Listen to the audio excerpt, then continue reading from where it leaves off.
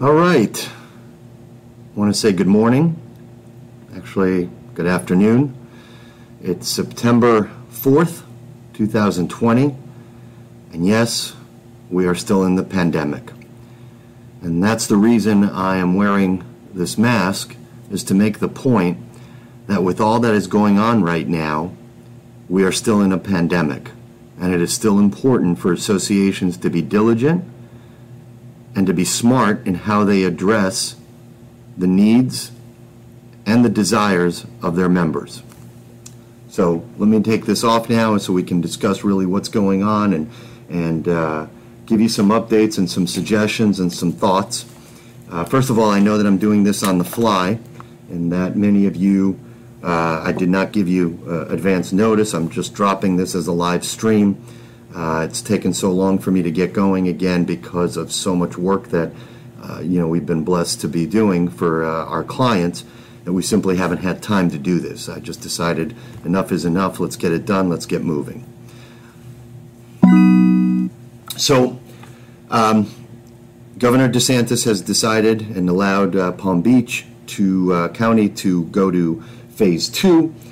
Which really means that bowling alleys, I'm just going to read this off, bowling alleys, movie theaters, skating centers, escape rooms, trampoline centers can all open at 50% capacity, and in November, potentially to 75% capacity. Gyms, fitness centers, museums will be allowed to operate at full capacity. Entertainment venues, comedy clubs, auditoriums, 50% on October 19th. Restaurants continue indoor seating at 50%, but would be allowed full outdoor seating capacity. Bar tub food service would be allowed to resume as well. Mask and social distancing would still be required for all establishments. Nothing has been set for bars or nightclubs. And ahead of the Phase 2 opening, Palm Beach County restaurants are now having longer operating hours. Because previously they were required to close from 11 p.m. to 5 a.m. Broward is on its way to doing this, and Miami-Dade, I think, is still holding firm on waiting to see how things are coming along. It is projected that by January of 2021, we will be potentially up to 400,000 deaths because of this horrific pandemic. And that really should set the scene for associations when thinking about what actions you should or should not do moving forward.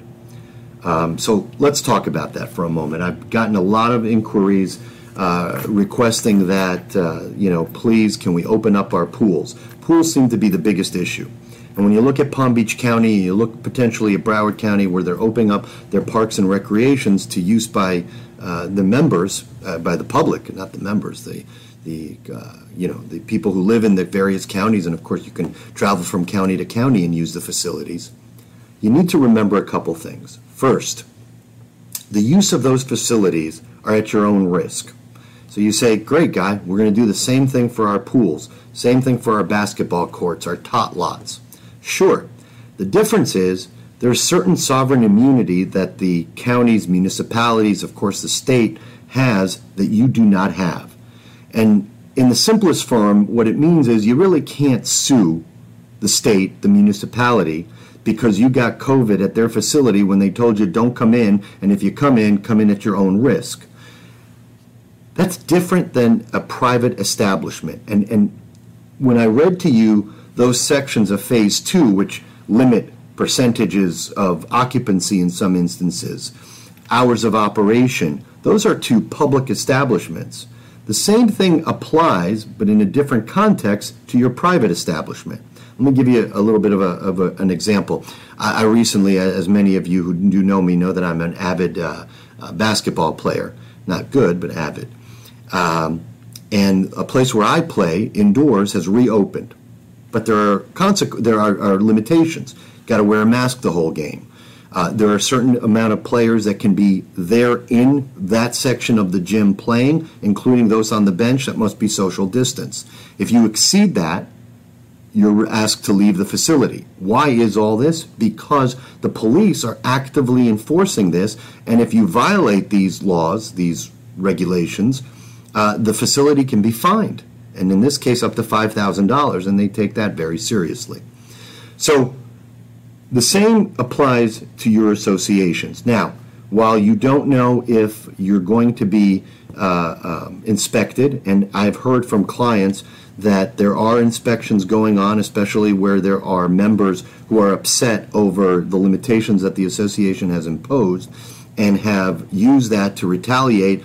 And when they see too many people at the pool or at the bocce court or at any open facility, the gym, call code enforcement, call the police and say, listen, my condo has 10 people grouping here and there's really social distancing, only room for 5. They are coming, they are citing, and in some cases fining. I know I read an article about Coral Springs that there are probably over 50 active citations and warnings at this time against businesses. So this is a serious thing. The bigger issue, of course, is that this is potentially, not in all cases, I don't want to be an alarmist, but this is a life and death issue. You're talking about the health of safety and welfare of your members, their guests and invitees. And we've talked about this in the past, limiting guests and invitees, just having family members, people in the building. But the members themselves are important to care for and important to sometimes protect themselves from one another and from themselves.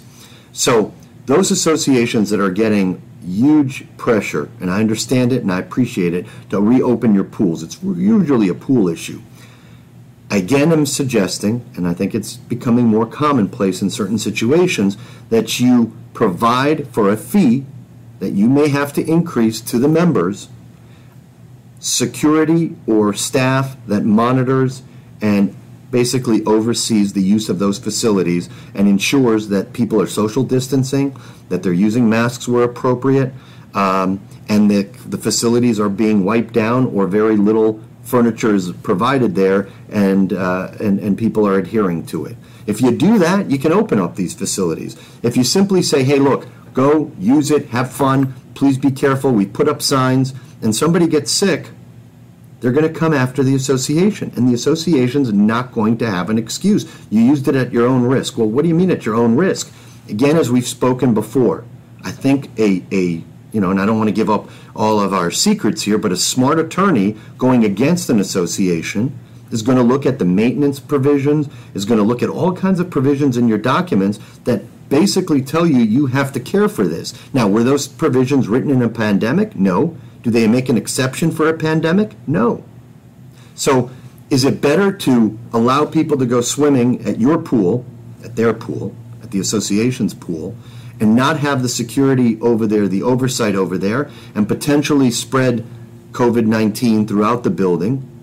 Or is it better to simply say, we're going to special assess all of our members an extra whatever it is a month for the foreseeable future until there's an all clear, or we're going to keep it closed, and until such time as it's all clear, we'll reopen it. And in the meantime, go use the parks, go use the beach, go use facilities that are open to the public but run by the county, run by the city, the municipality.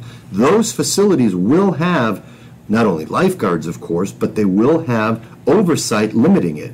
When we played the other night, when I played basketball the other night, a gentleman who is one of the administrators at the facility would periodically walk in, take a look. Is everybody wearing their masks?